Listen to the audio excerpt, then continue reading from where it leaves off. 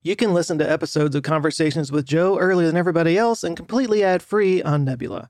When you sign up for Nebula, our creator-owned streaming service, you not only get access to ad-free content from my channel, you also get bonus episodes of my videos and exclusive series not available anywhere else. Sign up for Nebula by clicking the link in the description or go to nebula.tv/conversationswithjoe to support the podcast and get more eye-opening content. I always assume that geothermal is one of these things that you kind of have to be in certain spots for, like Iceland or some volcanic area, but like... Nope. Okay, so your understanding is that anywhere, if you drill down far enough... Anywhere. Because once you get down below the frost line of the earth, like when you get down deep enough, the temperature evens out. So like at a certain depth, like here in Massachusetts where I live, it's 55 degrees. It's just always 55 degrees at a certain depth. It like really doesn't change. Okay. So you just have to drill deep enough so that you can recover that heat.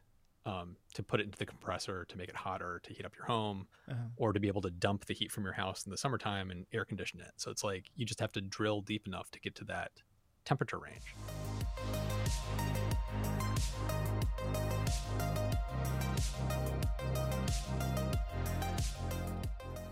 Matt Ferrell is the host of Undecided with Matt Ferrell, and people who follow my channel are probably familiar with him. We cover a lot of the same topics to the point that I was doing a video on a certain new battery technology, and I felt the need to put a joke in there that Matt probably beat me to it, because he always does, so I just put puppies in my video just to one-up him. And I think it worked. I think that was the clincher. Matt can't compete with puppies. In fact, I took a month off last year just to kind of have a little break, and Matt actually stepped in and guest hosted a video on my channel while I was away. So if you're familiar with my channel, you're probably familiar with Matt. And he did just recently cross the 1 million subscriber mark, which is a huge deal, and I couldn't be happier for him.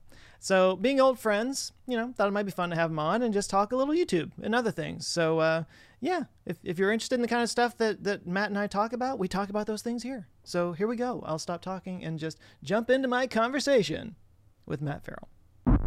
How hard do you have to work to not like have your entire mental health on any given day based on how well your videos do? That's actually a really good topic. It's like, for me, it's hard. It's really freaking hard. I don't think people understand, like, it can be emotionally just grueling and draining. It's like one day you're seeing numbers go up and you're like, I'm on the top of the world. And the next day the numbers are just in the toilet and you're like, I'm the worst thing ever. And you just feel horrible. Yeah. It's like, I'm in that space right now where it's kind of like, I'm trying my best to keep that mental health in a good place, but it's tough. It's really, really tough. And it's one of those things where it's like when you step back and objectively look at it, you're like, that's insane because I have no control over that. I have no control from day to day what the algorithm is going to do and who it's going to share my stuff with. But I think I've gotten now to where maybe if I have a bad day, it doesn't completely send me spiraling or anything. But I will admit, if I have a good day, I'm definitely in a better mood. Yes. Yeah. The sun is just a little bit shinier. The birds are chirping a little louder, Have you found any tactics that help you kind of keep focus, like keep the eye on horizon and not get like distracted by the... Oh, like the mental thing? The mental thing. Like, have you found tactics that work for you for that? I don't know. Wow, I'd have to think about that. I think it's just having... Like, how long have you been doing it? It's over 4 years now. 4 years? So I'm coming up on 8 now. Oh, wow. And I think at a certain point, you do just kind of like... Okay, and I think also once you get to 1 million, like you got to 1 million a couple months ago? Yeah, it was just a few months ago. Just a few months ago. Congrats, by the way. Thank you. Welcome to the club. the gold play button club. I don't know. I think after a while I kind of got to where it was like, you know what? Even if a video doesn't do very well, I'm still making enough money on it to pay for itself, and I'm still okay, And because this year was rough for me. Really? Very rough. Yeah. Okay. Like, and it was weird because it was, I've done whole videos about this on my second channel. People are tired of hearing it, but, I mean, like at the end of 2021 and the beginning of 2022 in January, it's like somebody flipped a switch. I was getting like 1/3 the impressions I was getting before. Yeah. And that's pretty much carried out this whole year. Now, October, I think I think YouTube decided what they want to promote of mine, and it's the mystery content. Okay. Because I had like 3 mystery videos in a row, and they all just did gangbusters in the last month. So I'm actually back to some good numbers again. But I mean, in 2021, if I got 500 subscribers on a day, that was a bad day. Like that would piss me off all day long. And for most of this year, that was kind of a good day. So, and subscribers aren't the right metric to look at anyway. But I don't know. I think you just kind of get to the point when you've been doing it for a while and you've got a big enough audience, and you know that like even if it's not performing well, that you can still sustain yourself and whatnot. That you kind of just give up trying, and it's just like, you know what, I'm just going to talk about stuff that I think is interesting. Yeah. And just have fun with it as much as I can, and I think that's the best mental health thing that you can do. For me anyway, it was just to kind of let go of it all and just say, I'm just going to have fun. And I think that kind of shines through in the videos too. I think people respond to it a little bit more because I am just like, screw it. Just whatever, well, people, you know? I've noticed that people can tell when you're talking on a video about whatever the topic is. If you don't come across as caring about it, they know. Oh yeah. Yeah. And those videos never do well. Yeah. Me. Like if it's clear that I wasn't completely tuned into it. And you don't think you're doing anything any different. Right. Yep. But something. People can sniff it out. So. Yeah. Yeah. Yeah. What, do you have earphones in? Yes. Are they like looped around the back of your ear? Yeah, they go around the back of the ear. They're kind of clear. What are these things? I found them on Amazon for $20. Okay.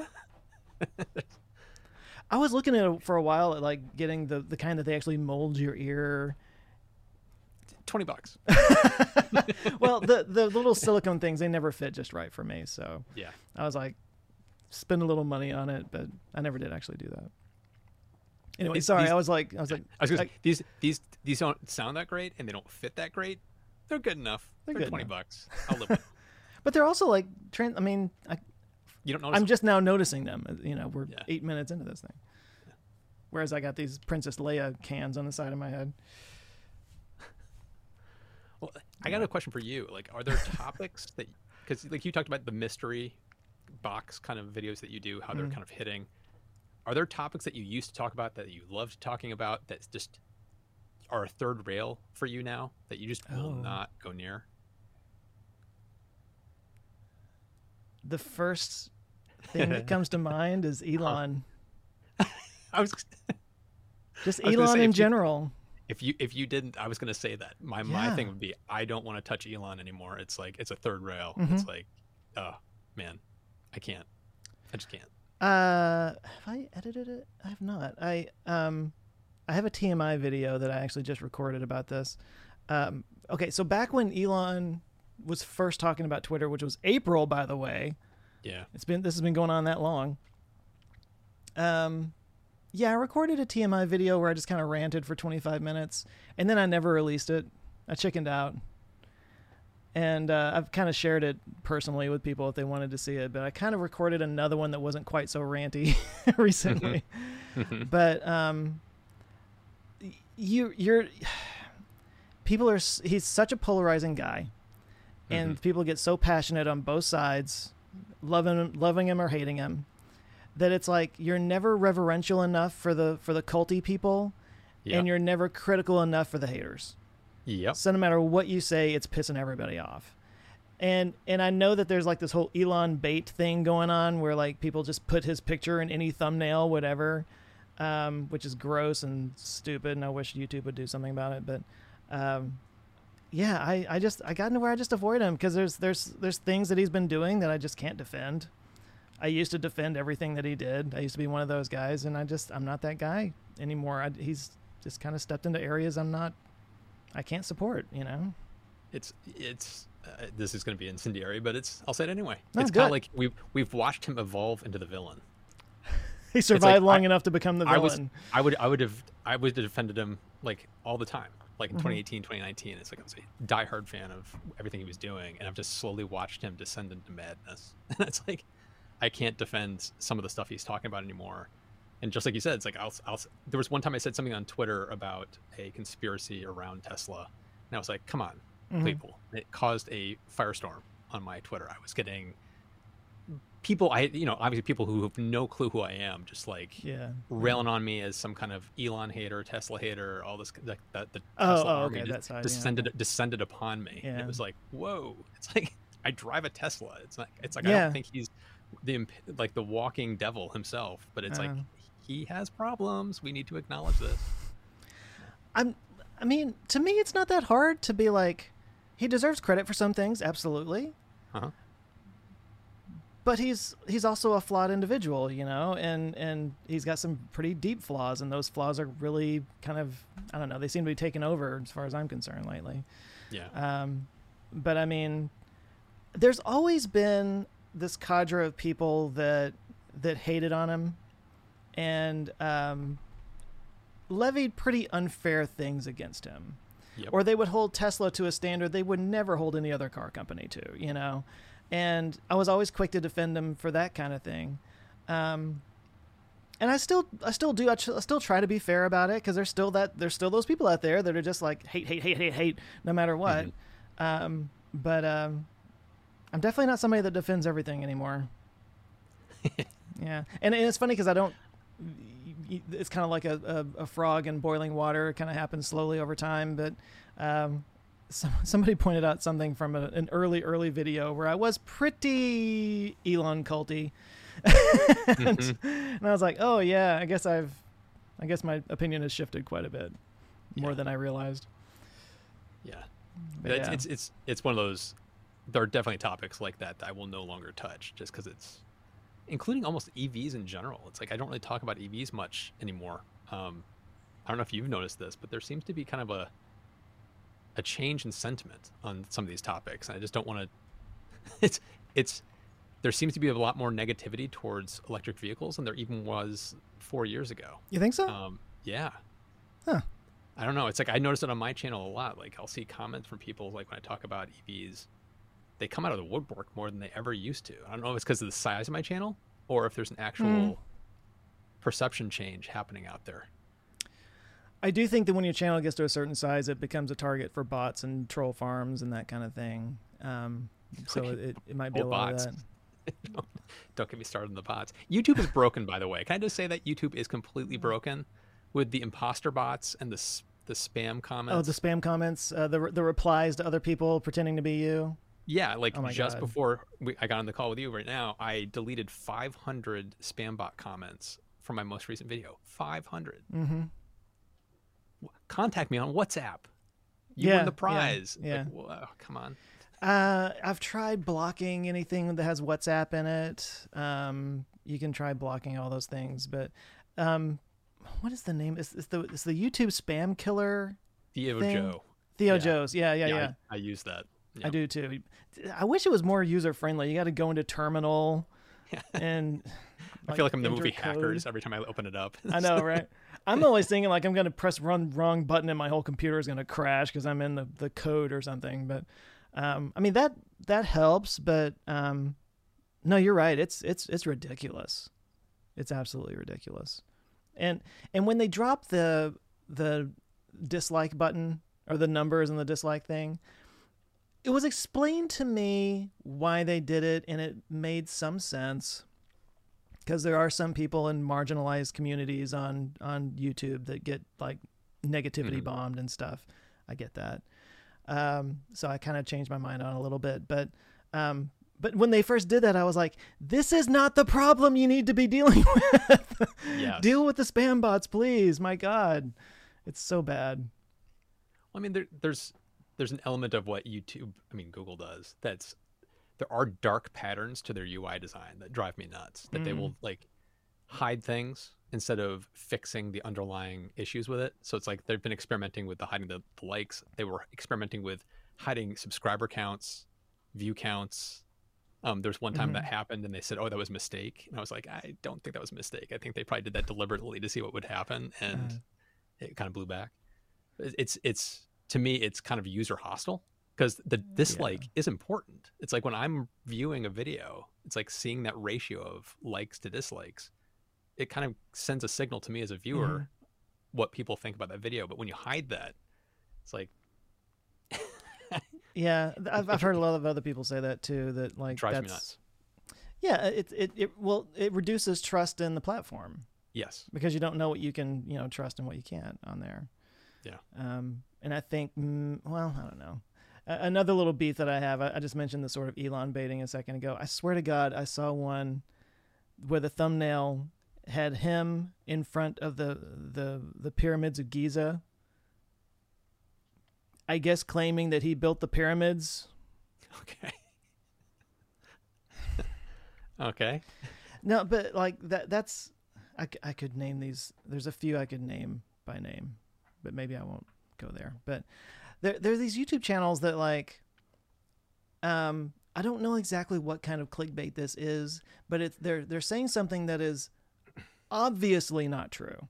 Correct. And it makes you want to click on it just to see how much they're lying to you out of hate, but that click works just the same as any other click. And I know you don't want to name them. I would have no problem naming them, but there was one that had Elon saying something about how Tesla invented some kind of fusion powered car, and it was like, are you joking? Yeah. And it's like this doesn't help anybody, and it also doesn't help me as a YouTuber. It's like it just creates this it casts a shadow on all of us that we're all just clickbait scamming. Yeah, you're right. People. It's like it doesn't help any of us. And I've noticed legit channels starting to copy that because they fucking have to in order to compete. So what do you think about clickbait? Because the definition of clickbait depends on the person that you're asking. Like there are thumbnails and titles I've put together that I don't think they're clickbait because it's actually addressed in the video. Yeah. And then people in the comments will say total clickbait.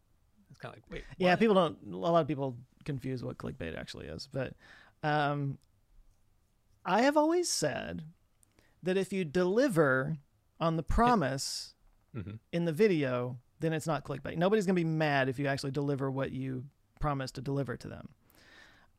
But if you say that the video is about one thing and then you get in there and that's not what they're talking about at all, which like in the case of a fusion car, they would have to be talking about something else because that's literally not a thing.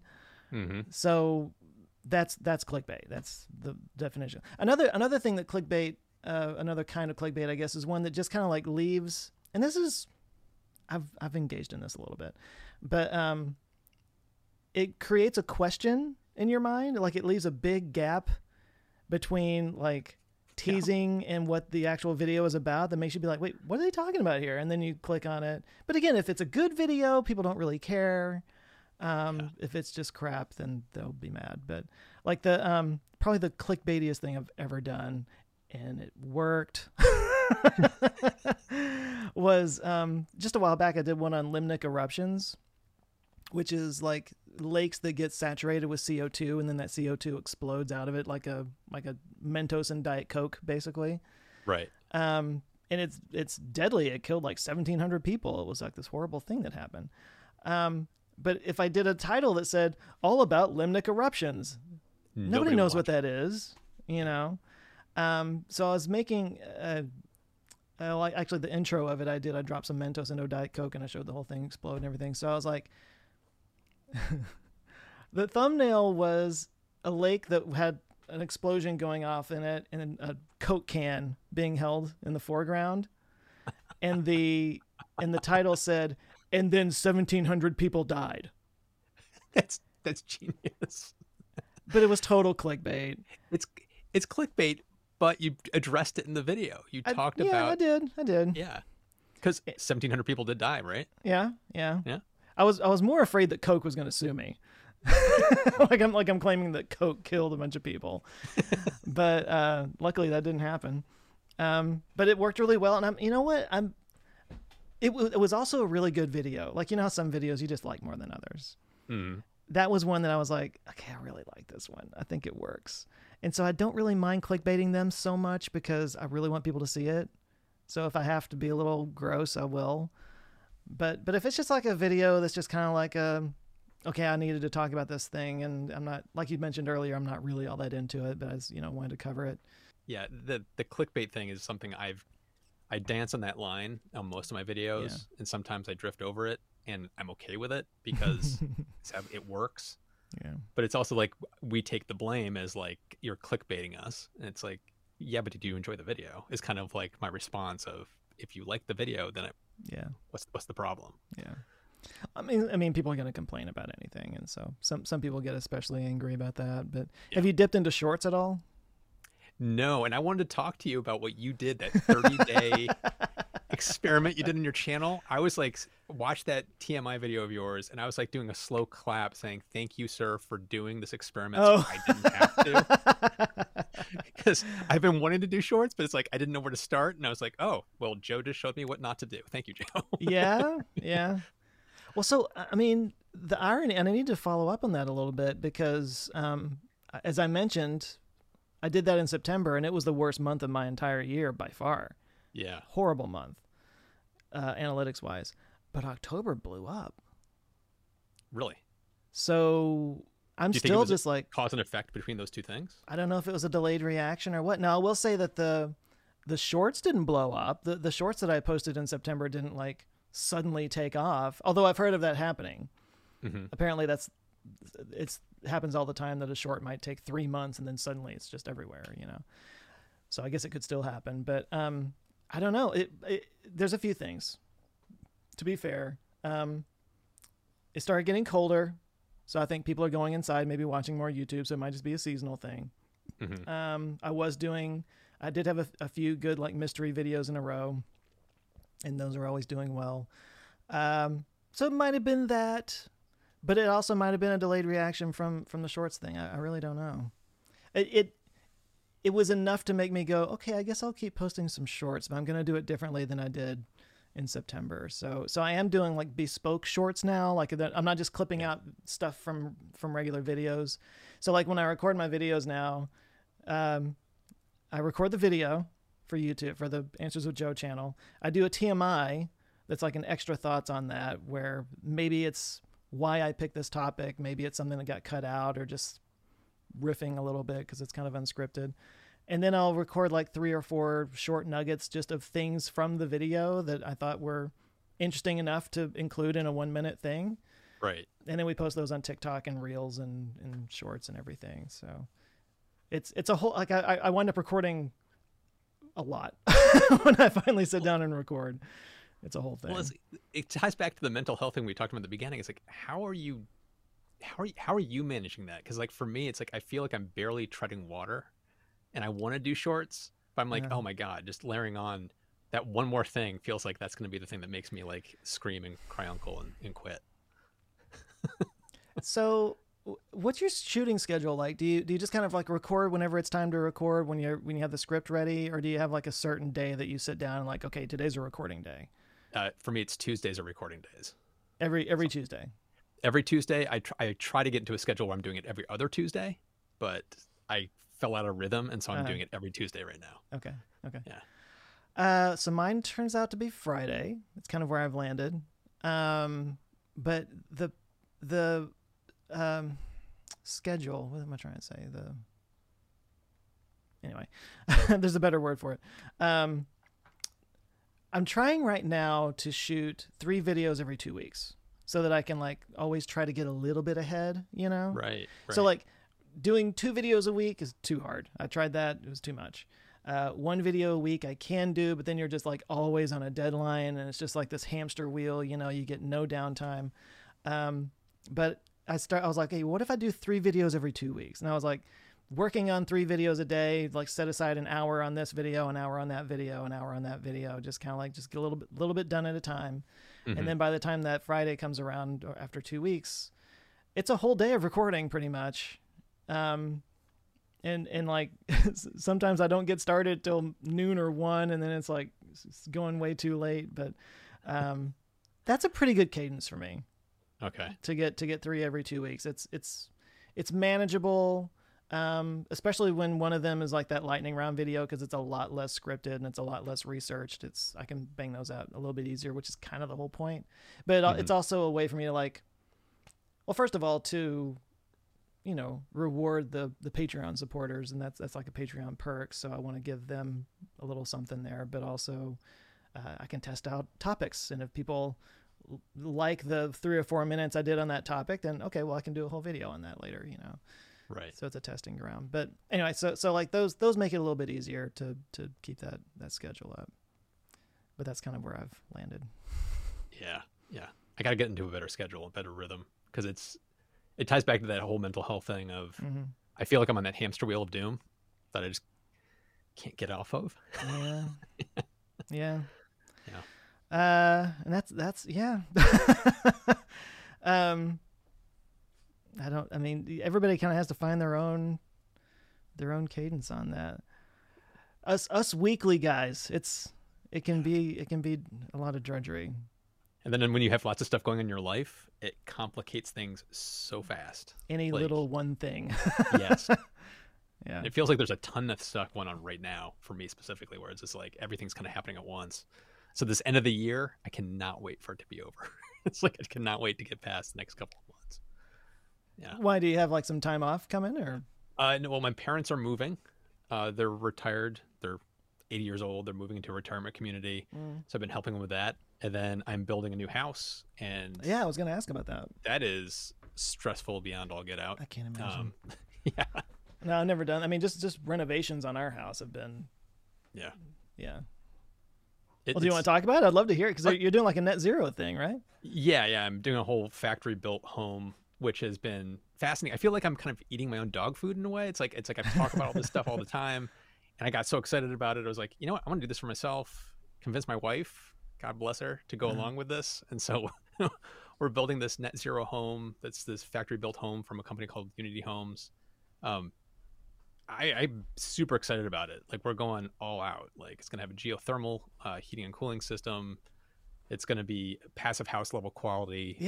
For performance. It's going to have, of course, tons of solar. I'm getting a massive solar system installed on it, trying to hit that net zero target. Really exciting, very expensive, and incredibly stressful, because we started this 2 years ago. This whole process 2 years ago, and it's just like on-site construction literally is going on right now. They're finally pouring the foundation this week. 2 years. To get to this point. Wow. Okay. Yeah. Is it a lot of like getting permits togetting the right contractors for that type of building? It was a little bit of that, but it was mostly Matt Ferrell has horrible timing. Hello pandemic, supply chain issues, companies saying, this would usually be 6 months, but it's now like 9 months to a year. A whole bunch of that kind of stuff. Where I'm building is very persnickety.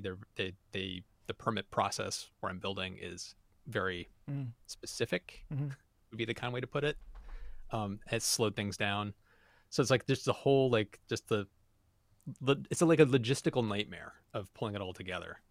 And my builder told me, the local builder told me, she said, when this whole process is going to feel like nothing is happening, and then suddenly it's going to feel like everything is happening too fast. Yeah. And so, like, we're about to hit that point right now, because the foundation's getting poured. And then as soon as the house starts to go up, it's probably going to feel like, oh my God, slow this down. It's out of control. I'd much rather be in that part than this slow drudgery of the past 2 years. It's been very slow going, but it's happening at the same time as everything else, which is very chaotic. Well, I'm curious about the geothermal part of it. How does that work? Like, are you actually like drilling down? Yeah. Like, how far do they drill down to the magma? Yeah. For the performance level of my house, they only have to drill one well, and it's going to go down 350 feet. So they're drilling 350 feet, and it will have one loop that goes down and back up again, and that's it. If my house gets hot enough down there for... Yeah. Wow, okay. Like, depending on the efficiency of the home, it might have had to be 2 wells, or if it was a larger house, it might need to be 2 or 3 wells of that depth, but it's like, I only need 1 well drilled, which is going to be happening, I think, the first week of December. They're going to be drilling it. As always, this episode is supported by CuriosityStream. So Matt and I are talking about home energy solutions and stuff. Maybe you want to know more about electricity and how we got to where we are with electricity, how it became such a big part of our world. Well, for that, I might recommend the show Juice, How Electricity Explains the World, on CuriosityStream. Juice follows the history of electricity from our earliest experiments, just kind of trying to figure out what it is, to the point where we can now store it in a device that allows you to hear my voice right now. It's a fascinating story, and it really does kind of explain why the world is the way it is today. Of course, it's just one of thousands of documentary titles from award-winning filmmakers from all around the world on subjects as wide-ranging as astronomy, history, space travel, art, food, the list keeps going, as well as Curiosity Stream original series from the likes of Nick Uhouse and other science communicators. It's just the best streaming platform for documentaries on the planet. Let's just put it that way. And even better is that when you sign up at curiositystream.com/JoeScottPod, you'll get access to Nebula. That's a streaming service I'm a part of, as well as many of your other favorite science YouTubers. It's pretty much just a curated service that streams all your favorite YouTubers ad-free. And you can also see things earlier than everybody else, so you wouldn't be hearing this ad if you were watching it on Nebula. This ad I'm doing right now. It'd be out. So yeah. It's also got original series that you can't find anywhere else, like my Mysteries of the Human Body series and my Forgotten Atrocities series. Plus, they just added Nebula classes, so there's always something new going on there. It's a great little service, and I'm proud to be a part of it. So yeah, again, if you want to get both streaming services, you can go to curiositystream.com/JoeScottPod. You'll get them both for 26% off, making a grand total of $14.79 for an entire year for 2 streaming services. I mean, literally with just that, you'll never run out of interesting stuff to watch. So one more time, go check it out. It's curiositystream.com/JoeScottPod. And thanks to CuriosityStream for supporting this episode. Now back to Matt. Yeah. Okay, okay. Sorry, this is actually very interesting to me. I always assumed that geothermal was one of these things that you kind of have to be in certain spots for, like Iceland or some volcanic area. But like, nope. Okay, so your understanding is that anywhere, if you drill down far enough, anywhere, because once you get down below the frost line of the earth, like when you get down deep enough, the temperature evens out. So like at a certain depth, like here in Massachusetts where I live, it's 55 degrees. It's just always 55 degrees at a certain depth. It like really doesn't change. Okay. So you just have to drill deep enough so that you can recover that heat, to put it into the compressor to make it hotter, to heat up your home, or to be able to dump the heat from your house in the summertime and air condition it. So it's like you just have to drill deep enough to get to that temperature range. It can be done anywhere. You can also do horizontal loops. So instead of drilling down, you basically just go down like 6 feet or 8 feet, depending on where you live, and then just do these coils horizontally and then just backfill over it. So it's like there's different ways you can do it. Are those filled with water, or is it like some kind of it's not pure water, but it's some kind of like mix. Like I can't remember what's in it, but it's like it's got different things in it that it's beyond water to make it work and not like freeze up and seize, because you don't want that. So but it's not like ammonia or something like that with like a really low or high boiling point or whatever. No. I'm still confused. Like how do they get enough energy out of it if it's only 55 degrees to... Well, it's because of heat pumps. It's the beauty of heat pumps is that it's the way the compression system works is you compress something, it gets hotter. Yeah. Oh, yeah. Okay. Oh, okay. So you compress it and send it down. Well, no, you're sending the liquid down. It turns to 55 degrees. It's getting... People are screaming at me right now listening to this like, Joe, why didn't you figure this out? And then it comes back up, comes into the house, into the system, where a compressor then takes that heat, compresses it, and makes it, the liquid. It basically turns it compresses it, which makes it hotter, takes that heat and uses that. So it's like you can take it from 55 degrees up to 80. And then okay. If that makes sense. So this is for heating the house. For heating the house, but it's also going to give me hot water too. Yeah. Okay. I think in my head, as somebody who is down south, heating is not as much of an issue. Although, I mean, like it's been pretty chilly the last few days here for Texas anyway. And so my wife and I traveled to Vermont. A few weeks ago, actually. We saw the leaves turn. We did that little leaf peeping. Yeah, we saw some leaf peeping. Got a little bit lost in a national park, but anyway. So yeah, for anybody who wants to go hiking in Vermont when all the leaves are falling, the leaves cover the trails, and you can't find the trails anymore, and we thought we were gonna die. Anyway, but no, well, like we went up there and we were staying at this, Airbnb or whatever, and it was nice and toasty. I mean, it was pretty cold outside, but the room was like really, we were like amazed at how comfortable the room was. And then we get here and it's in the 40s, which isn't even that cold. But like last night, I could not warm up. It was just so cold in this house. So is it because your house isn't well insulated for temperatures like that? People are gonna tell me I'm wrong about this. I think it's insulated well for heat. Like we got all the insulation in the attic and stuff to keep the heat from getting in from the roof and whatnot. But I want to blame it on the windows, but we got brand new windows not too long ago, and they're double, triple pane and all that, so it shouldn't be that. Mm-hmm. I don't know. I just think that houses here are not built for cold. Yeah, well, there's different standards they build them to. Yeah, like the house I'm building, the walls are going to be about a little over a foot thick, so yeah, they're big walls. Yeah. I'll be able to withstand the ice age or the heat wave. It's like I'll be able to withstand it all. So what have been the biggest hurdles and headaches from building like this? One of the biggest headaches, pandemic aside, I guess. Yeah, one of the biggest headaches is me. Nicest way to put it. And your wife would agree, but yes, no, it's I'm very picky on what I want in this house, but beyond that, as a YouTuber, I have access to things that a regular person would be like. I'm getting a geothermal system, and there's a company that I'm working with that is because I'm a YouTuber. Oh, so they're kind of like, it's like sponsored a little bit? Or? It's going to be a little bit sponsored. They're providing some of the equipment. That's cool.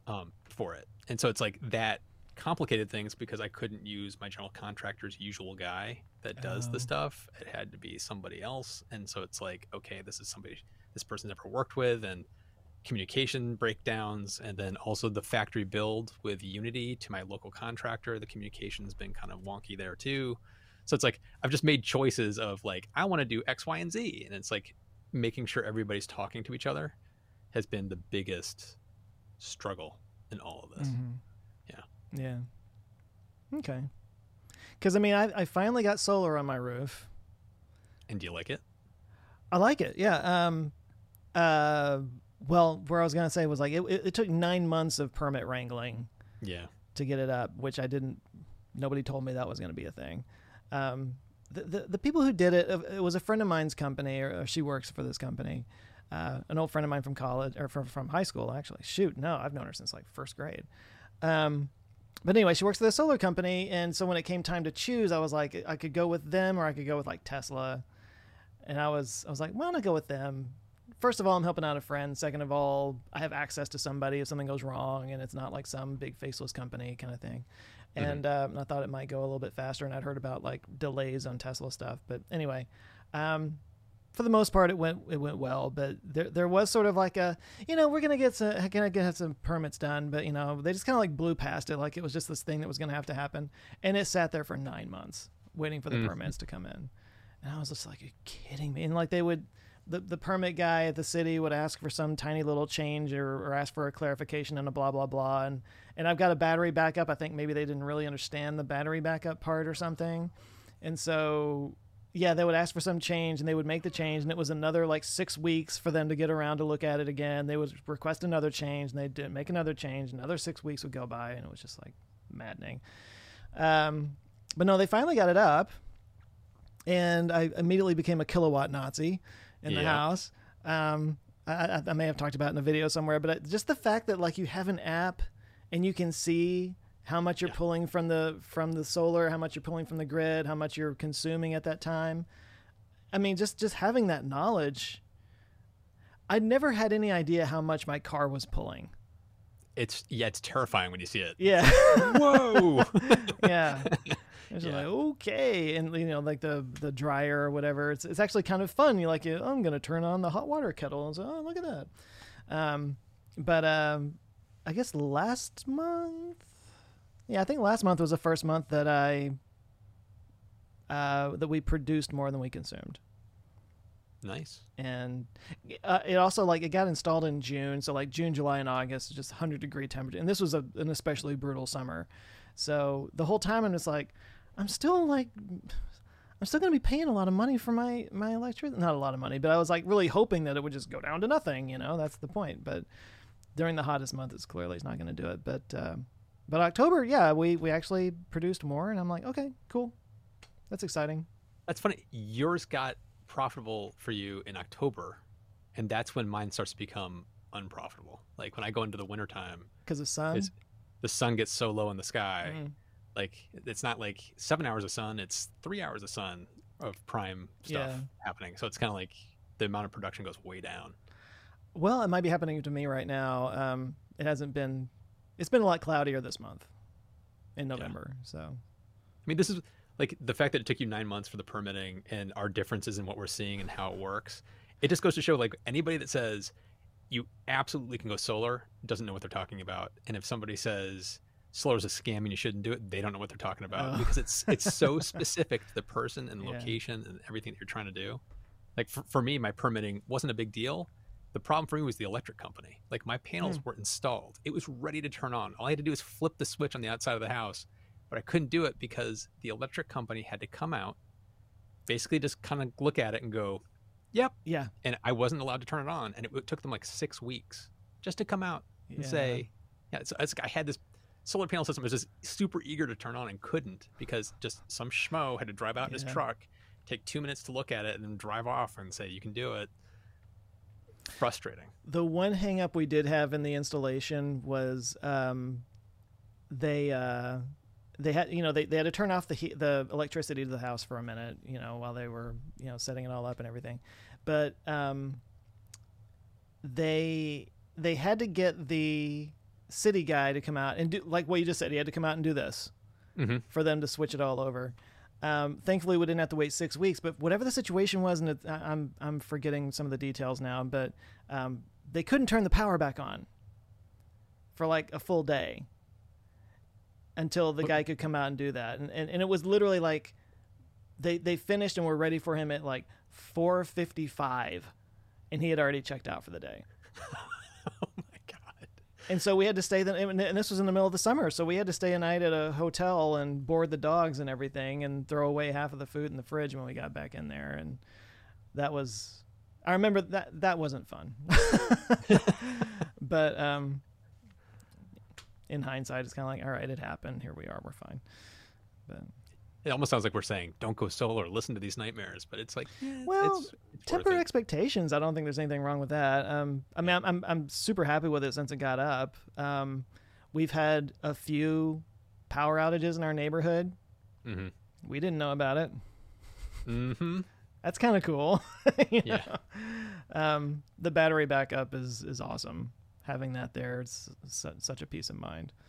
It's a slippery slope, though. It's like it's kind of like getting an EV. It's like once you get solar and you start paying attention to like how much energy you're using, how much you're generating, and understanding where everything is going, you want to know even more. At least I did.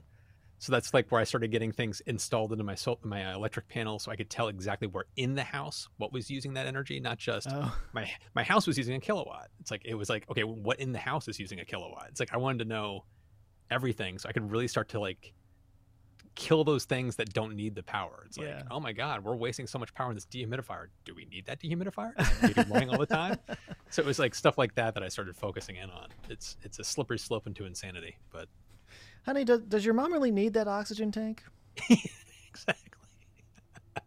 I mean, there's oxygen in the air, so it's 50 watts. I mean, come on, we can say 50 watts. Dialysis machine. A little urea in the blood is no big deal. I haven't gotten that crazy about it. I've managed to not go. Hopefully quite you don't. There. Hopefully it may just be my OCD. It may just be me. It's an amplifier of the OCD. Yeah, definitely. But it is really interesting watching it go up and down. And like when I was out of town, I could tell when the sun was out and when it wasn't. I don't know. It's very neat. Maybe I've chilled out about it a little bit since then, but I used to just check it all the time. Yeah. It's just, yeah. But I really think like if everybody, solar or not, if everybody had access to like a smart home or a smart panel that could tell you how much energy you're pulling and stuff, like just having that real-time data as opposed to getting a bill at the end of the month and oh yeah, we use more electricity this month. I wonder what happened. Yeah. It's helpful. Well, it sounds like I'm making a bad pun, but with knowledge comes power. Sorry. See what I did Bad there? puns. What do you know about that? I don't know. Yeah, I'm a big fan of all of that stuff.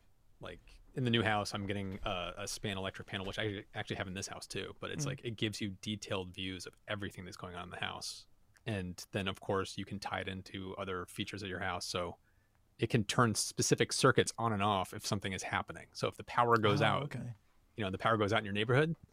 If you want to ensure that your battery lasts as long as possible, it can automatically turn off circuits that really aren't that important. So it can start to dial things back. And if the battery gets to 50%, it can turn off more circuits. And so it's like it can automatically take care of things to really eke out all that battery storage for you. Yeah. So it's like it's stuff like that I don't know. I guess I'm a super geek. I've been wanting to, well, I just need to pony up the dough for it, I guess, because the battery backup we got was a Generac power cell. Yep. And it holds 9 modules, and 9.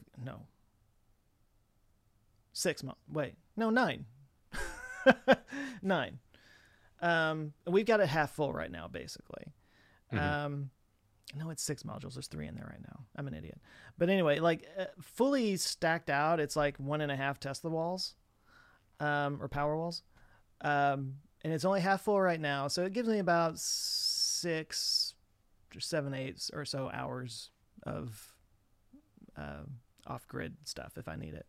Right. I've been wanting to just pack it and put as much of it in there as possible, and then just kind of, I don't know if this is a way there's a setting for this or anything. I guess I can figure it out, but have it use that every day down to maybe about 50%, and just like reduce the amount of pulling from the grid that I'm doing, because I really want it to be as net zero as possible, or right.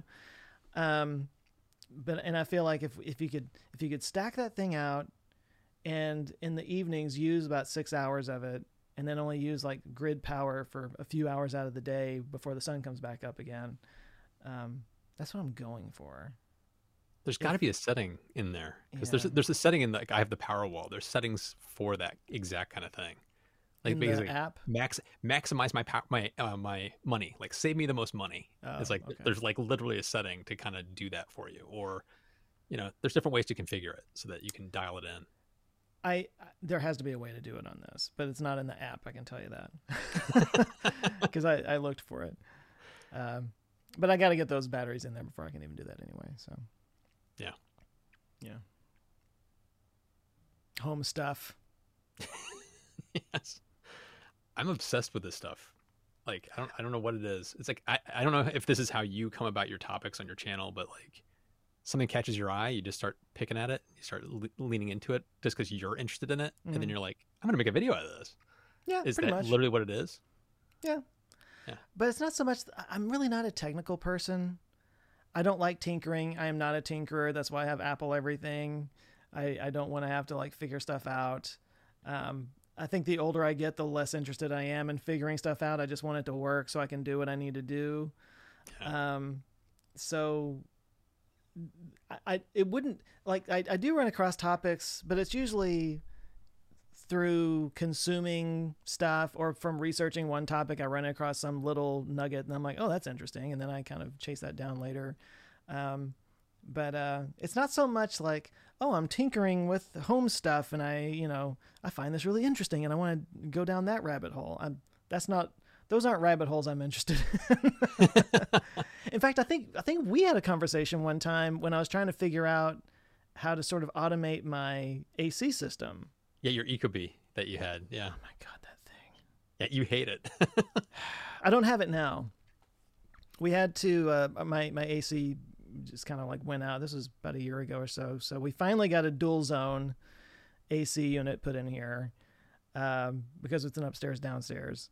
But yeah, before it was the thing that drove me the most crazy about the Ecobee.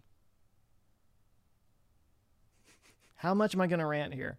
Because they have these little sensors that you can put in every room, so it knows exactly what the temperature is in every room. And I was like, surely you can set it up so that at certain times of the day, it would just focus on that room and make sure that that room is the temperature that you want it to be, because that's where you're working or whatever.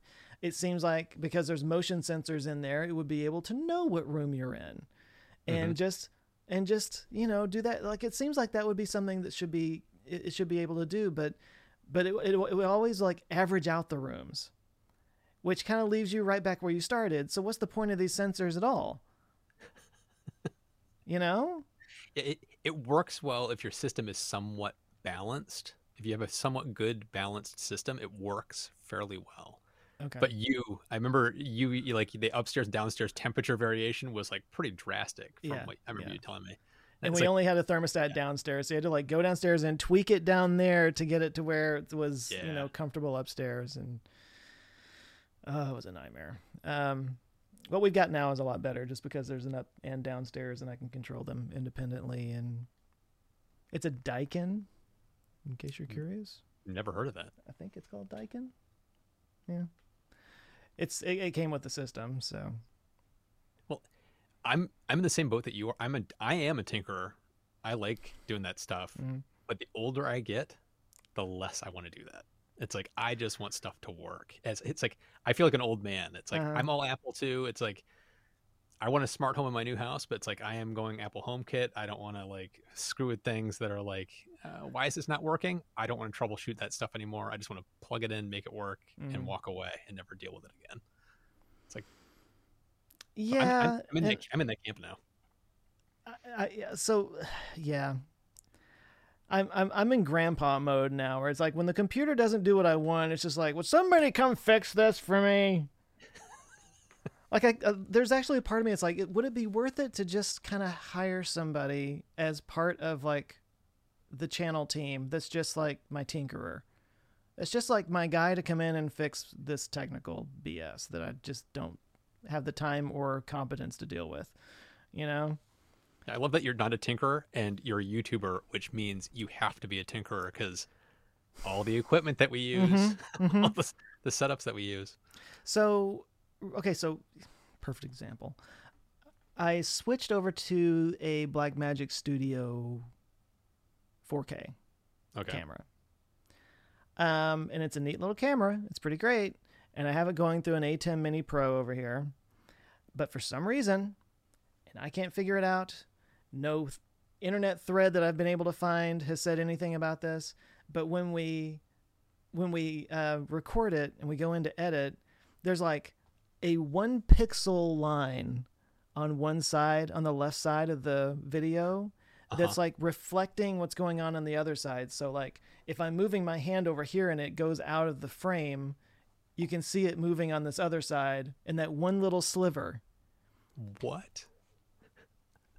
I cannot figure out what's causing it. I can't figure out if it's the camera, if it's the ATEM, if it's the computer, if it's Ecamm Live. I've experimented with all these different things. I can't figure it out. So all we know to do is, before we edit, we go in and we make it 101% of the scale in Premiere. Make it go away. We adjust the scale to 101% to make that 1 pixel line go away. Yeah. So it's all these Band-Aids.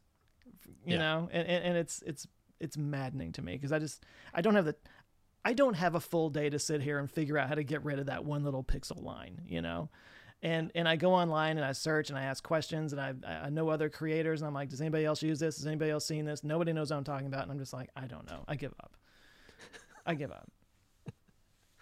So I get the old man attitude of not wanting to deal with that stuff. Yeah, I really do. I'm one of those people at this point. It happens. Yes. It's called getting older. I guess. I don't know. I feel like I almost did a rant on TMI about this, but like I feel like once upon a time, and this might even been like pre my day, but like if you bought a refrigerator from Sears or something went wrong with it, you could call up a technician guy and he would come out and fix it, right? Mm-hmm. Mm-hmm. That doesn't exist anymore. No. Like for anything. Like this stuff, like Blackmagic, it's all this Blackmagic stuff that I have here. There's nobody you can just call and say like, can you fix this? I've got this problem. I'm running a big YouTube channel off of it, and I need this to work, and it's doing this weird thing. It's all like internet threads and like find the solution yourself. Everything is find the solution yourself, and I call it micro frustrations. Mm-hmm. You know, like life. I feel like modern life is just filled with micro frustrations of just little things that just don't quite work right, and there's no solution for it, and there's nobody to help you, and you're on your own. Yeah. Is it just me? No, it's not just you. Okay. I mean, my previous my previous life, I was a user experience designer, and it was like there's never in a user experience design for software, there's never one thing. There's not like one thing in your software that just really ticks users off. It's like 100 little things that will tick your users off. It's a death by 1,000 cuts. Mm-hmm. So it's like you're describing a death by 1,000 cuts. It's like there's Yeah. all these like little things that just get under your skin and make you want to like lose your mind a little bit. And those just build up over time. And in my studio, I'm the same thing. It's like I got so many things in my studio that make me so angry, but it's like I don't have the time to fix it. So I just work around it. What I wind up doing, this has almost become a yearly tradition at this point, where like at the end of the year, especially if I'm able to get ahead on videos a little bit, which I try to do at the end of the year because of the holidays and everything, you know, you're kind of pulled away from things. You have to be. And it's good to take some time. But anyway, yeah, at the end of every year, pretty much, I like redo everything. It's not, let's go through and fix it. It's just get a new damn computer, just get a new camera, just get all the stuff, sell the old crap, and just try again. You wipe the slate clean and just go fresh? Kind of, yeah. Oh, I like that. I might have to start doing that. Well, it also means I've got to actually clean all this crap up. I try to take a couple of weeks and just like clean up the room, rearrange, kind of get a new setup going over here. It's not really something anybody really notices because I don't like redo the background, although I plan on doing that soon. I think that's what it is. I just kind of like deal with it, and then it's just like I just like throw the papers in the air and just like start over, you know. Hope that the next one gets it right. Yeah. Yeah. And if I can get somebody to come in and like help me walk me through it and stuff, but yeah. Yeah. There's actually this thing that I shot that I had to shave my beard for.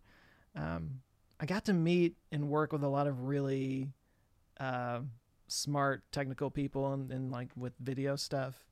So, I mean, this just happened the other day. So I'm thinking when I do this whole thing, I might just see if one of them knows a thing or two about setting up a studio and just have them come in here and like light it and set it up and everything so that it's as easy as it is now. Cause I have it all set up. So I just press a button and all the lights come on and that kind of thing. Right now, I just got the window, but it took a long time for me to like find the efficiencies to where it's like just press a button and start talking, and then when it saves it to a Dropbox folder, and my editor takes it and it goes from there, you know. Yep. And so as long as I can keep doing that, but have it look better and work better, that would be good. It's finding those optimizations that just make your day. It's like the death by 1,000 cuts. It also goes the other way. Finding those little optimizations that take those little rough edges off, like that one button that you push and everything comes on. I've got that here too. It's like I hit one button, my entire set turns on, cameras come on. It's just like it, and then I just push a button and record. It sounds like a minor thing, but even though you're only saving 5 minutes of your day, it's like it's a glorious 5 minutes that I save every time that happens. For me, it's about like some days you just don't feel like pressing that button. Yeah. You know? And like any tiny hurdle, any tiny obstruction is enough to make you go, I need some more coffee, and just go do something else. So the fewer obstructions that are in the way as possible, the more you can just press a button and start talking. Mm-hmm. The more likely you are to do it. It's kind of an excuse killer, you know. For me anyway, it's more of a psychological thing. It's just like clear those obstructions out and just make it as easy as possible to get started. Yeah, that's a good point. It's like they say the hardest part of working out is putting your shoes on. You know, like you just got to make that first step and then just let the rest take over. But Don't talk about working out. It's one of those, the pandemic, I don't know about you, but like working from home combined with the pandemic, I'm a string bean myself. And so it's like, I don't work out, but it's like during the pandemic, it got worse because it's like, I wasn't even going out into the world because everything was shut down. And so I started exercising and I felt better about myself. Oh, okay. I'm exercising every day. I fell off that wagon like 6 months ago. And it's just like, I should start that back up again. Yeah. It's like, I'll do that tomorrow. I'll start that tomorrow. It's been 6 months. It's so much easier to not work out than to work out. I know. I got too much stuff to do. I look at this to-do list. I can't do that. Yeah. Well, it was the opposite for me. The only thing that has worked to keep me regularly going into the gym is to work out with a trainer. It's expensive. I'm sore all the time. They kick my ass, but I guess it's that accountability thing. I don't know. And it's the fact that you've paid for it. So you're just wasting your money if you don't go do it. Yeah. But yeah, it's Mondays and Wednesday mornings. So I'm still a little sweaty from this morning, but it's the only thing that's worked for me. And it's I don't even want to think about how much I have to spend to do it.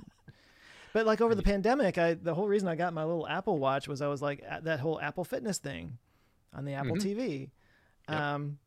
And I did that as much as possible. But if I don't have that regular like plan around this kind of thing, then it won't happen. It's almost like we keep dancing around this like getting things done kind of topic, like mental health. But it's like for me, it's like I got in this routine of like every other day at 8 o'clock in the morning, I would do exercise. And then it's like, as I've been growing my team, some of my teams around the world, it's like the only time I can meet with some of these people is at 8 o'clock in the morning. And suddenly it was like, oh, great. Now the time I was exercising has to be taken up by this meeting. Guess I don't need to exercise anymore. Yeah. Yeah. It's the whole mental health aspect of this that I still struggle with. Staying on top of things, to-do lists, optimizing my workflow, and trying not to lose my mind. It's tough. It's really tough. It's funny. I think you're right. We are kind of dancing around that quite a bit. Yeah. And I think that's one of those unspoken things about doing this that a lot of people don't know about going into.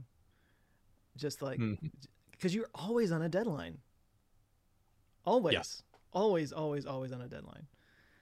And that takes its toll after a while.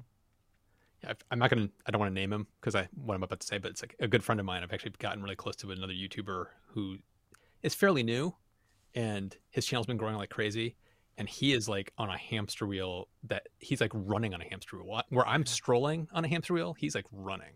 Yeah. And he's constantly butting up against like burnout and just being like, what have I gotten myself into? And then it's kind of like talking him off a ledge and helping him to kind of center himself so that he can keep going at it again and trying to improve and make his process better.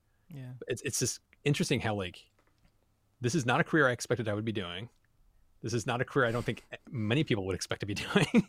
It's a career that didn't exist 10 years ago. Yeah, exactly. And it's something that is incredibly emotionally draining. Yeah. Yeah. Well, I'm not sure who you're talking about, but whoever he is, it's a learning process. I mean, I certainly burn myself out. I mean, my God, I early on, I want to say I stopped maybe 3 or 4 times. I would do it for a few months and then just like couldn't handle it anymore and would stop. Having a team helps. Yeah. Because when you're just doing everything, it's just impossible. And I mean, I couldn't still do all this by myself anymore. Oh, neither could I. It terrifies me to think of doing it by myself. So what does your team look like? Oh, my team is, I have a couple of people that do some research for me. A leaf blew by outside. Sorry. Well, I have a couple of people that do research for me. I have, I just recently hired kind of a lead writer because I was the lead writer.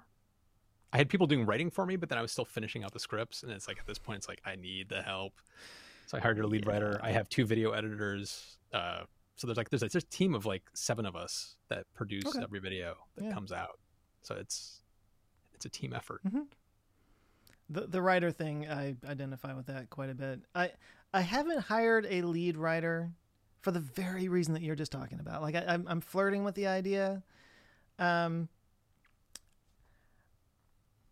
So I have 3 writers, and I do the outline. I kind of do some preliminary research, and I say like, this is the story here. Here's the narrative, how I want it to go. Mm-hmm. And then they take it, they do the heavy research, they kind of write it out, and then I take it and I do the Joe pass.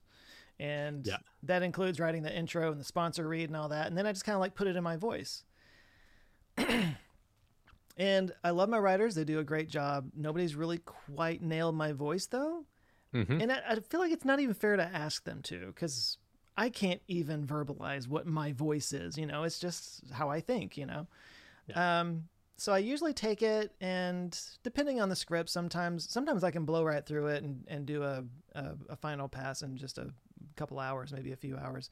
Some of them I kind of have to start over from the beginning and just like rework it.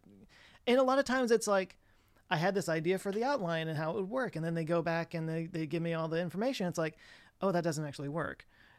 So let's so I just kind of have to start over and redo it and kind of take what they gave me and do some reconfiguring and whatnot. So I still haven't gotten that part down, and I need to make it faster.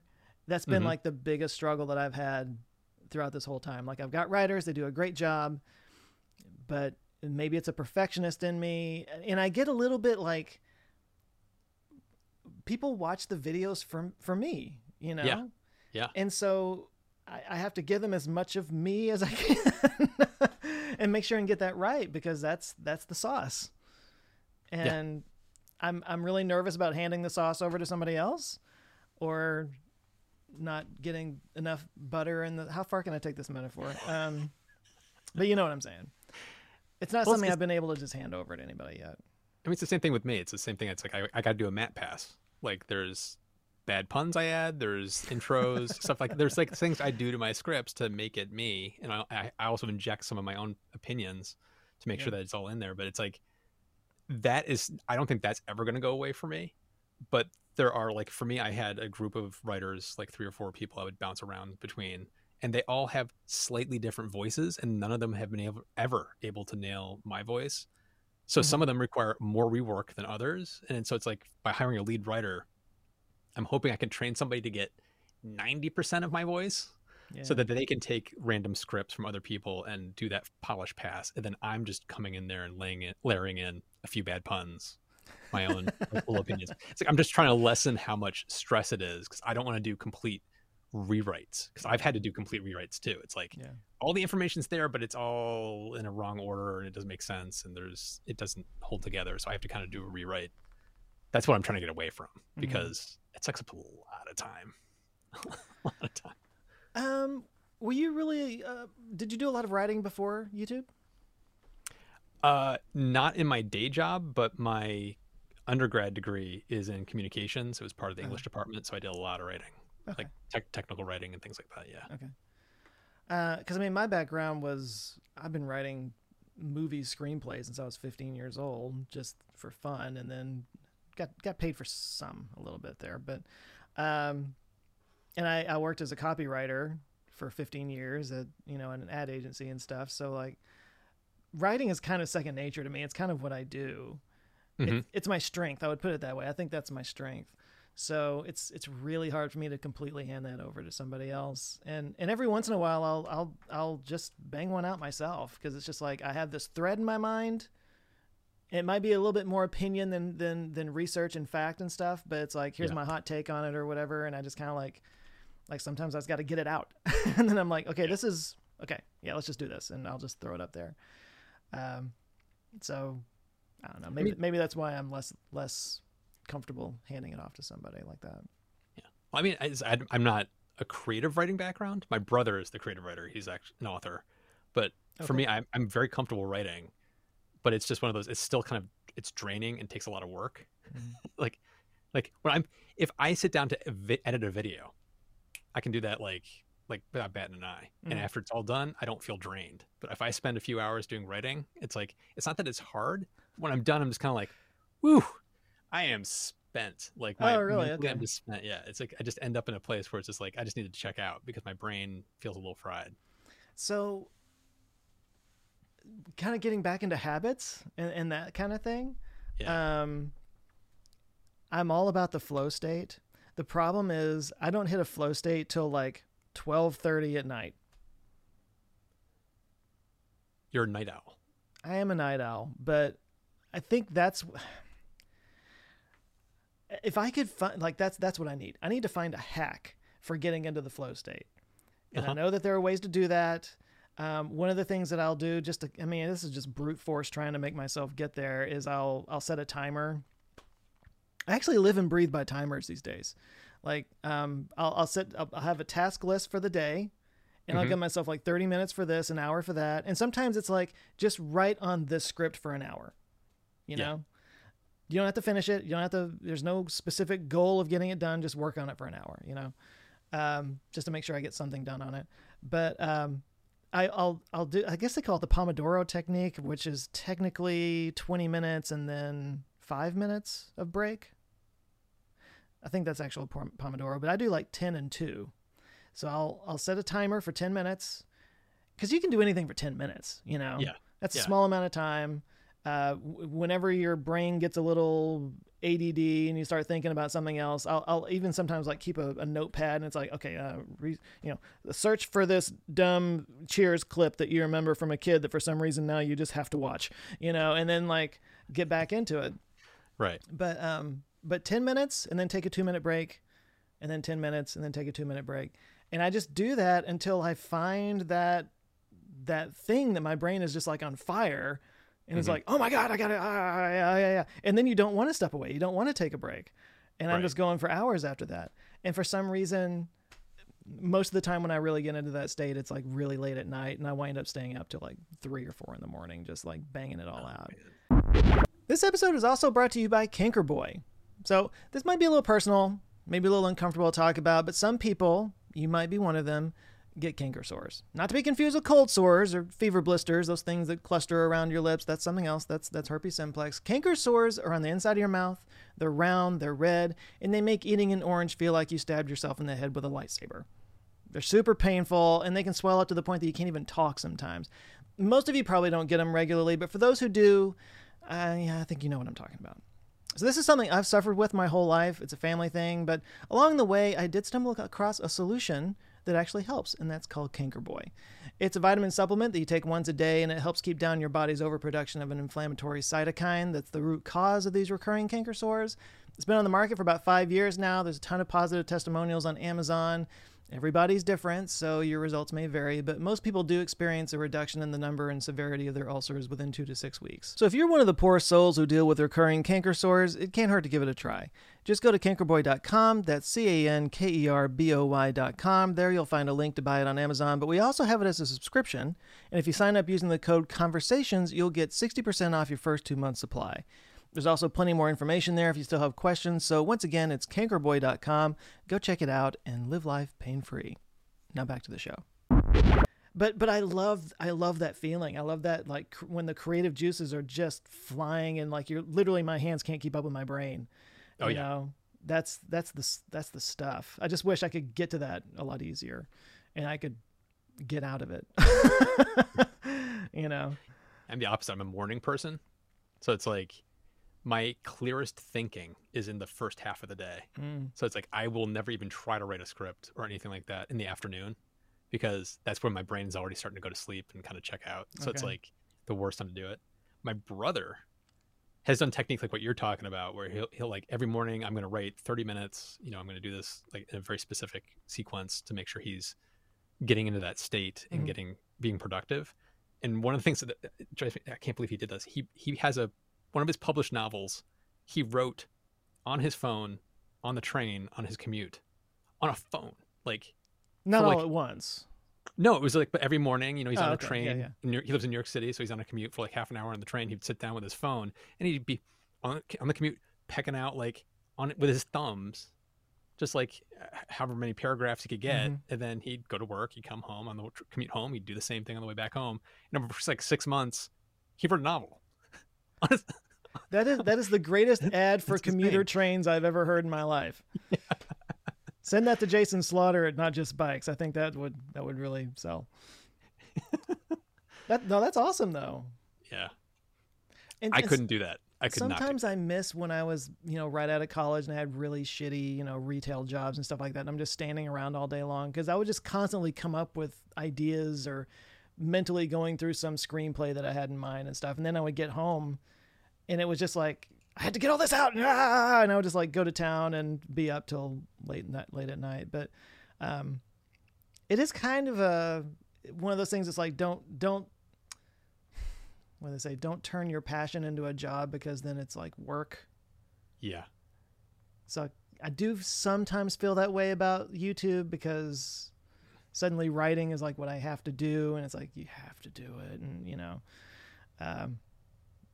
and I do miss just kind of like following creative threads and not having like a deadline you're always trying to meet or whatever. But are you doing that more? Because I know you're getting back into that screenplay writing because you do those productions every year now, right? Like the short films or the intro sketches and stuff. Yeah, stuff like that. You're doing that more, right? I'm trying to. Yeah, I mean that's kind of what this was about. The shaving. So yeah, well, I'll tell you what it was. Okay, so this buddy of mine. Well, actually, he was the last guest on the podcast. His name's Damien, but he and I have known each other for a long time. He's a filmmaker, producer type, and we had kind of lost touch over the pandemic, and then we got back together, and he lost his parents recently, so I was like, let's get some coffee, let's catch up. I want to be there for you and stuff. So anyway, we got together and we start talking and catching up and everything. And we were both just kind of talking about like, I just want to shoot something really cool. Cause I mean, not to say that the YouTube isn't cool, but it's kind of the thing now. And I want to kind of step outside of that and do something a little bit fancier and more professional or whatever. And he was like, yeah, me too. I was want to get, so, cause he does a lot of like commercial and, what's the word I'm looking for? Just sort of like social work for like companies and nonprofits and stuff like that. But anyway, that's kind of how it all got started. And I was like, well, there's a few ideas I've been sitting on for a while. And this one particular one, it's kind of like a music video, or it's a short film set to music anyway. And it all takes place in a restaurant, just a couple sitting at a table. There's no dialogue or anything, so no sound to worry about. It's just like told through their looks and motions. It's kind of hard to verbalize, but it will make sense when people see it. But anyway, a long time ago, I had like storyboarded it and did a little like animatic where it's like set to the song, and I had a few different ideas and I threw it at him, and I was like, oh, there's this thing, and he was like, let's do that. Yeah, let's do that. And I'm like, okay. And that was like 3 months ago. That idea's been in my head for 10 years. Oh, that's awesome. And yeah, so like 3 months ago we talked about it and we shot it on Monday. See, to me, come right back to the mental health thing. It's like, that feels like something you need to do more. It's like you need to be doing more of that. Not under a schedule, just like whenever you can catch that imagination of coming up with an idea, just do it. And honestly, I don't even know what we're going to do with it. It might be a festival thing. I'm sure I'll share it somewhere on YouTube eventually, but I don't have rights to the song right now. I mean, I'll get them, I'll spend a little money for it. But I am just so thankful that the YouTube channel is at a place where I can spend some money on something like that. And I did spend some money on it. And actually the experience of shooting it, and so like it was just Monday when we shot it. Today's Wednesday, so yesterday I was kind of like post game in my head, kind of like thinking it all through. And I mean, this was a professional thing. There was an art department, there was a camera department, makeup department. There was probably 20-25 people on this set. Wow. It was a whole thing, and it looks amazing. Like this is easily the best looking stuff that I've ever directed.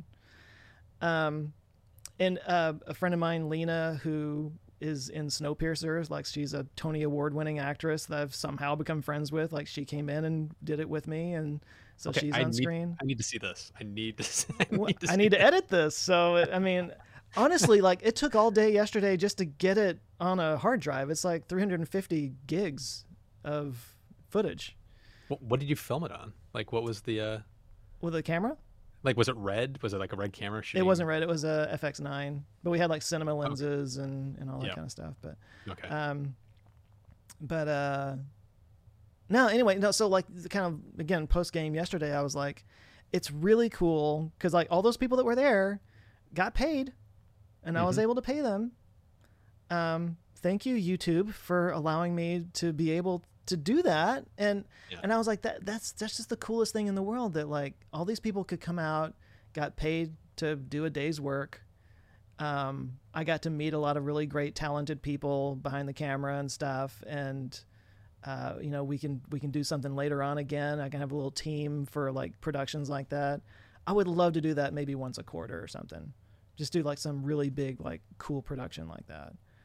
And just maybe it goes somewhere, maybe it doesn't. It doesn't really even matter. But it's that, like you said, that sort of spiritual mental health thing of like getting out something really cool and creative.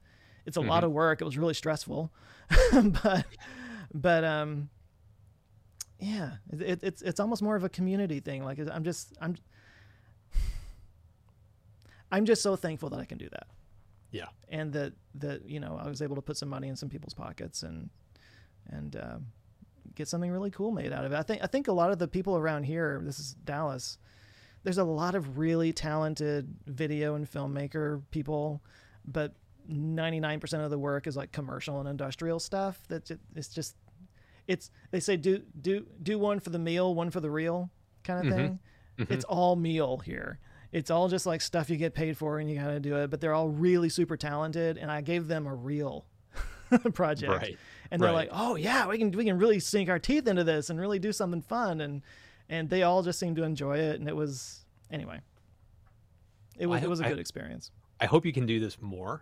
I do too. Yeah. And I want to see what you created, but it's also like, it'd be great if you could do this several times a year. I will say, as doing what we do, I'm in a similar position where I feel privileged because I have access to people and companies and things I would never have access to just as a regular schmo. And so it's like, I do not take that for granted at all. And it's like, I'm trying to take advantage of that in a way that I can share with others. I've noticed you're doing a lot more interviews on your videos now. Yeah.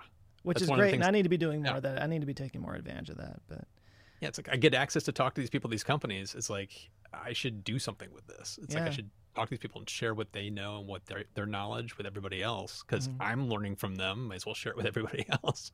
No, I just saw the Fusion video. That was this week, wasn't it? Yeah, I just released it. Yep. You just released it. Yeah, you had like three or four different people from these companies that are working on it. I was like, damn, that's cool. Yeah. Get it right. That video. That video's been a long work in progress because it's like I've been talking to people for months and months about stuff like this. So this was a topic that doesn't fit it's like a round peg square hole for my channel a little bit, but it's a topic I'm very passionate about and very interested in. So it's like I was going to make it no matter what. Yeah. Well, I was curious, like, you just mentioned you spent like months working on that. Like, is that typical for your videos? Like, okay. I'm about to ask you a question that people always ask me, and I hate it when they ask me, so I apologize ahead of time. But like what is the cadence, and like how long does it take from the shooting to getting it out, kind of thing? Because like I know that by the time my videos come out, I'm like 3 videos down. I'm already like working 3 videos ahead at least. So I barely even remember what's in it, you know? Yeah. And so I get all these comments and people are like, why did you say this? I'm like, I don't know. I don't know why I said that. That was the old me. Yeah. For me, it's like when I finish recording like my part and then it goes into the hopper of my process, it's usually like 3 or 4 weeks later that it goes public. So it's like, we're working ahead. So it's definitely, sometimes you're way more ahead than I am. It doesn't always work that way. Sometimes it is down to the wire Mm-hmm. on some videos, but most of the time I'm trying to be 3 weeks or so ahead That's good. of what's actually launching. Yeah. But it's the same thing. It's like it comes out and it's almost like I have to almost rewatch it myself of like, wait, what did I say in this video? Yeah. I'm seeing comments and I'm like, wait, did I say that? Oh wait, I did say that. That's right. Yeah. My favorite is when people correct you and like, you need to put this in there. It's like, tell me how I'm going to do that. Yep. The video's already out. What am I how am I going to fix that? Tell me this magic that you speak of where I can go in and change the video once it's on YouTube. One of my favorites is you forgot to talk about X. Oh, you forgot this. Yeah. And they'll name a company or they'll name a technology. and it's one of those, no, I didn't forget. I deliberately left it out because this is a 12-minute video or a 15-minute video. It's like we can't put everything in there. So we're getting into the comments now. Okay, so but no, the forgot thing. I get that all the time. There's an implication of negligence or failure on your part that you didn't say the thing that they're interested in. Yes. You know, I really think that some people are they expect you to repeat their thoughts back to them verbatim. Yes. And if you don't, you have failed in some way. Exactly. Or they're upset about it, you know. You forgot thing, that always. I don't mind the comment at all. It's just the delivery. It's like, like you said, it's not that I forgot. I made a choice to leave that out because it was off topic. It would have opened a rabbit hole that would have gone off on a tangent. I left it out deliberately. You could have just said, hey, did you consider X? You know what I mean? Like, you don't have to say you forgot. It's like, no, I didn't forget. And sometimes I just didn't see it in my research. I didn't come across it. You know, it does happen too. And it's like you don't have to say you forgot. You just say, "There's also this." Yes. And for that, I'm like, absolutely, please share that. That's the conversation that I want to get started and everything. You know, that's fine. But it's just like, well, I'm thinking this and you didn't say it, so you failed. It's like, okay. Yeah. Okay, I'm sorry I ruined your day by not saying exactly what you're thinking. On that note, there was something I wanted to kind of like have a conversation with you about because you and I do a similar kind of thing where we talk about sort of future technologies that are currently in the baby stage or in the prototype stage, right? Yes, yes. I don't debunk things. First of all, I don't assume I know enough to debunk it. I'm fine with just like sort of bringing this out and talking about it. And if other people want to debate the merits of it, cool. Let's start the conversation. That's what it's all about. Everything has to start somewhere. Let it develop. You know, let them work on it. Yeah. Not everything is a scam. Not everything is the word scam gets used way too much. Yes. It's thrown around way too much. Not everything needs to be debunked. And I'm with you. It's like my videos are not meant to be the definitive source on a topic. It's meant to be a conversation starter. Yeah. Get in the comments and debate it out. Point out things that you think should have been talked about in the video of like, I think X, Y, or Z, and throw out your facts, throw out your data. That's fun. That's the whole point of my videos. Yeah. I've never debunked. I've never said this technology is the thing. I've never said it's not the thing. It's like, I just want to talk about it. Mm-hmm. It's very frustrating because it's for me, it's a very pessimistic way to live your life. And I'm a optimistic guy. I get excited by the ingenuity and the brilliance of these engineers and scientists and physicists that are doing things and solving problems that seemed unsolvable. Yeah. And it's so inspiring to me to watch them do this and see what they're doing. And they're at the baby stages, like it's in the research lab. It's like, how can you, from the sidelines, from your armchair quarterbacking of this topic, debunk it? It's like, no, you can't. It's like, just shut up. Just shut up. Yeah. Let this thing flourish. It may not go anywhere. That's totally fine. It might not go anywhere, but they might find something else. Yes. That has a trickle-down effect or a offshoot or whatever. You never know where things might lead. And think about all the things that we rely on that like make our world work right now. Yeah. That if somebody in the earliest days was like, this'll never work, telephones, you know, because there were people that did that. There were people that said that automobiles would never work because horses are so much better for this reason and that reason or whatever. There was always been naysayers. Or planes couldn't fly or land. Or planes couldn't fly. Like a lot of the stuff that we talk about, maybe the majority of the stuff that we talk about might not go anywhere, but some of it is going to change the world. Yep. I mean, I think that's something else that comes with age, being crabby about computer and technology, but also like understanding that everything started somewhere. I mean, I remember when cell phones were like these giant bricks that you only had like an hour of talk time and stuff. And of course there were people back then that thought that was ridiculous, but here we are now, you know? Yeah. You can't, you don't know where things are going to go. And anyway, it's preaching to the choir. Yeah. But it's also on comments I get. There's a lot of comments along those same lines on some of these videos of it's never going to happen, or this is such a scam. It's BS, or just another thing that's never going to turn out to be. Like, we hear about these battery breakthroughs. It's like, enough with the battery breakthroughs. I'm still waiting for my flying car. It's like those kind of things. That mentality, once again, it's like, it's an anathema to me. It's like, I can't understand it because I look at the world in such a different way. It's like, it's surprising to me. It's like, I'm in awe of the engineering and the thinking behind this, whether it goes anywhere or not. It's like, and such brilliant people are working on this stuff. It's worth talking about and exploring and seeing where it goes. And I want to revisit these topics and seeing how it turns out. So it's like, I don't understand the whole mentality. It seems so pessimistic and so like everything's a scam. I just don't get it. Why would you want to live in a world like that where you look at everything so like the skepticism is like ratcheted up to 11? Yeah. Well, unfortunately, there are things like Theranos that are that absolutely turned out to be something like that. And so I think to a lot of people, that's the perfect example of where a lot of this stuff is and what they're trying to do. We're going to claim that it's this technology and get all this investor money and then go live in the Bahamas somewhere or something. Yes. Not to say that doesn't happen. And on one hand, I'm like, we do need some skeptics out there that can like point out, because, you know, you do have to look out for that kind of thing. But there are certain people who have like made their entire personas around that and profited themselves off of that mentality quite a bit. Yeah. And criticize people like myself for being overly optimistic when you look at he who shall not be named. And all it is debunked. It's like what I get accused of is you're doing the exact thing. Yeah.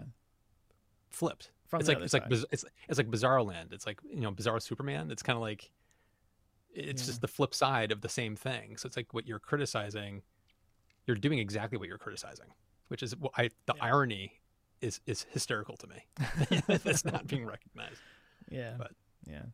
But healthy skepticism is a good thing. There is a balance there. Absolutely. So there's the part of me, it's like, you need that side. Yes, you do. You do need it. Yes. I'm not saying it doesn't have any value, but but the word scam just gets thrown around way too much. Like, if somebody's making money on something, it's now just assumed it's a scam. Yep.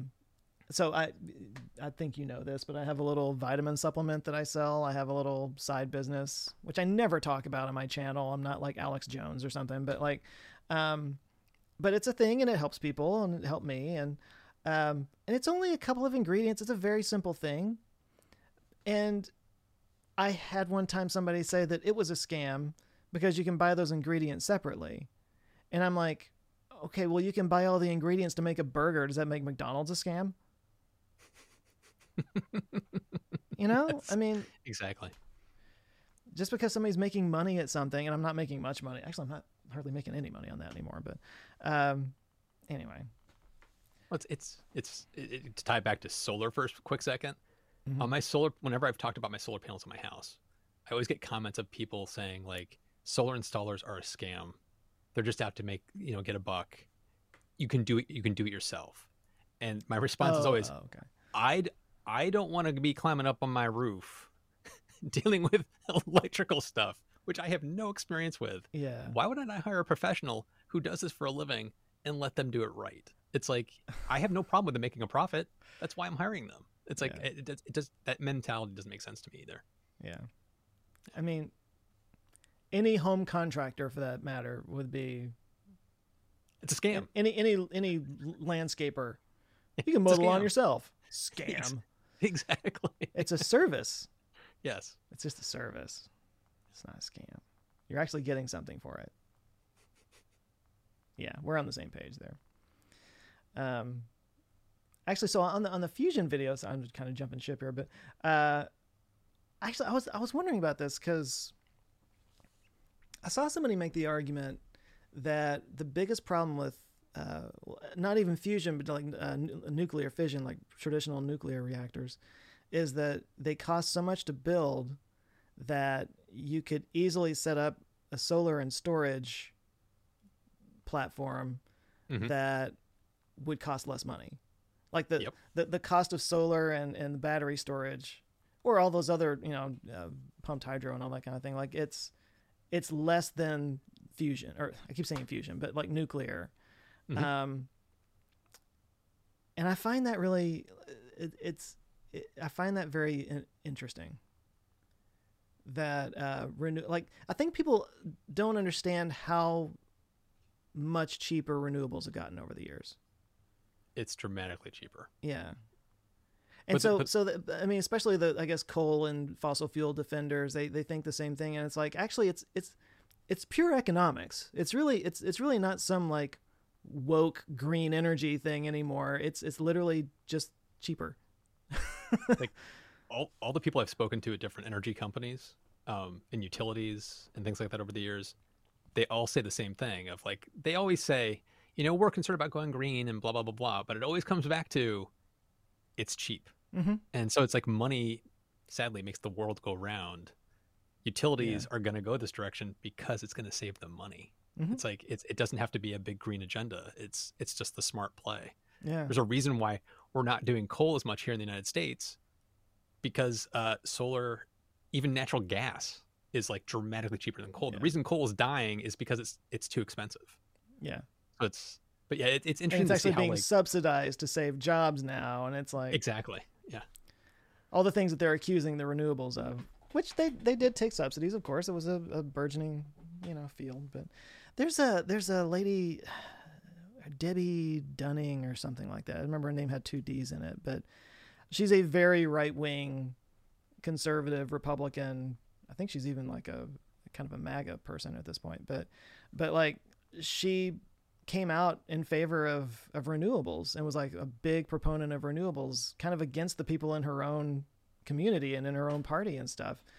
For that reason, she's like, no, it's just the economics of it. It's just cheaper. It's just better. and she was going around making that argument, and I was like, good for you.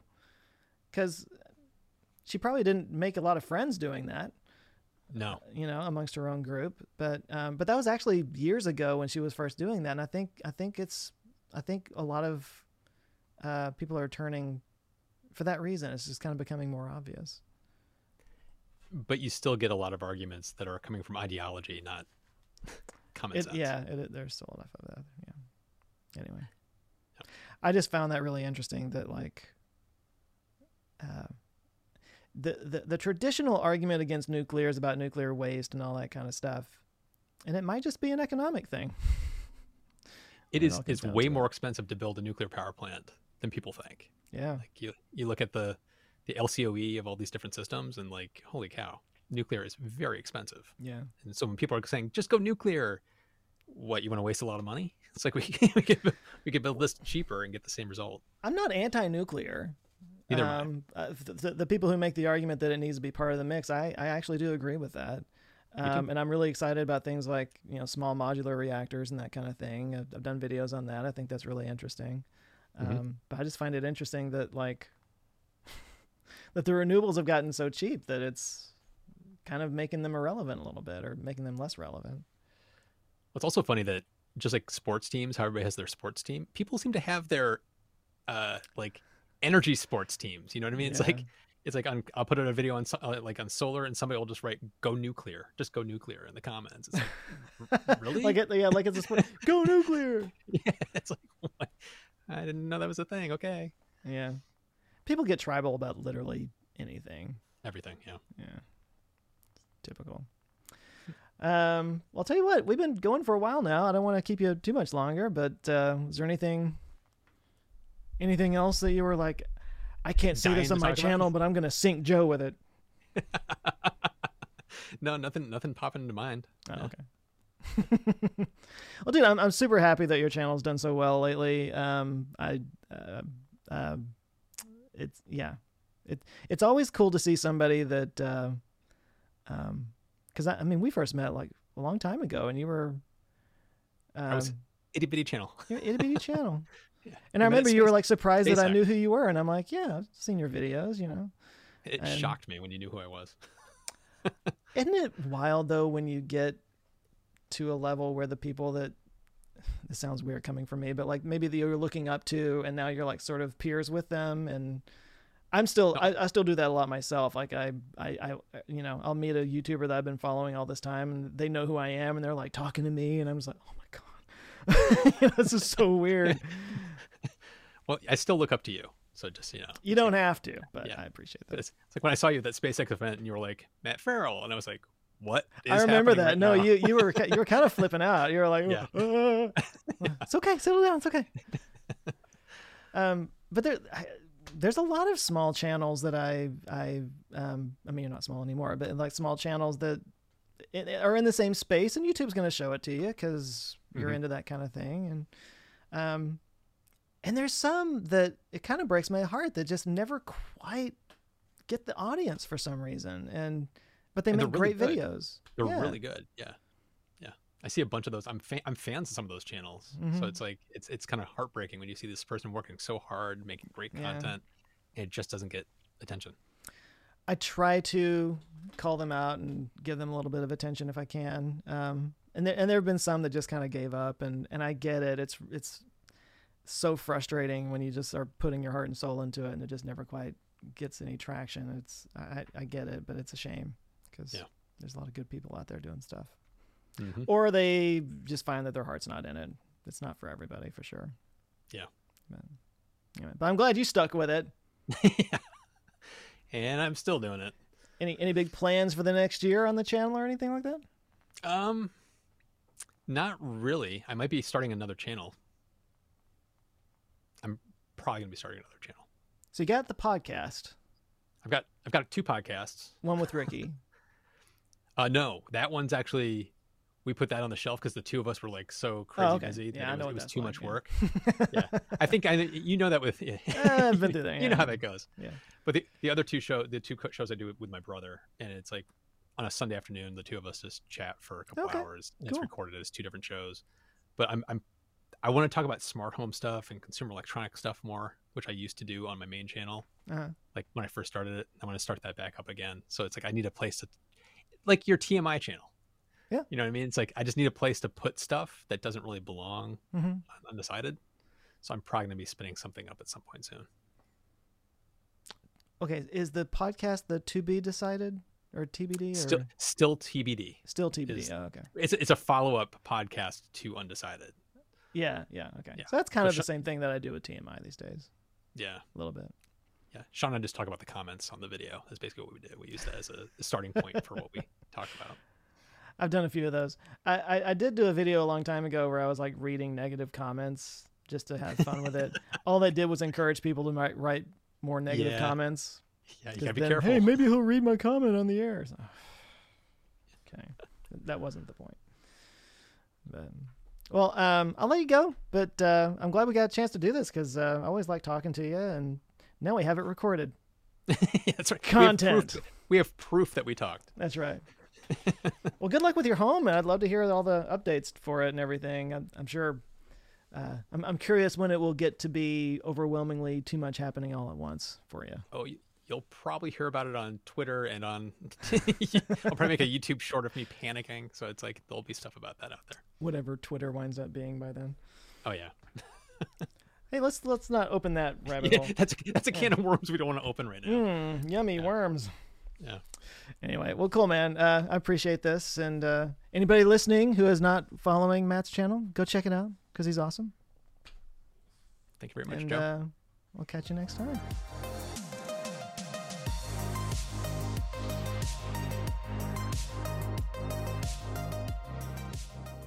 All All right, that was a lot of fun. Always good to catch up with Matt. If you don't follow Matt's channel, well, your life is incomplete. What are you doing with yourself? Just search for Undecided with Matt Ferrell on the old YouTubes and check him out. It's a good show. If you like my channel, I really do think you'll enjoy it. Now, before you go, since I'm apparently selling my wares here today, you always see me in these nerdy t-shirts on the show. Well, you might as well know that all those shirts are for sale at my store, answerswithjoe.com/store. There's branded shirts with my logo on them. There's also posters, mugs, stickers, a lot of different fun and nerdy designs that have nothing to do with my logo, but, you know, might make a good gift for someone, you know, since it's that time of year.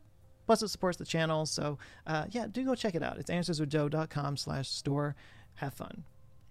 This episode was produced by Kimmy Britt, edited by Bray Brown. I'm Joe Scott. You can find me at Answers with Joe pretty much everywhere on the socials. Of course, my YouTube channel is Answers with Joe. Anyway, thanks a lot for listening. Please do share this if you thought it was interesting, and a nice review on whatever podcast player you're using right now really does go a long way. But until next time, thanks. Have a good one. Now go out there and start some conversations of your own. Take care.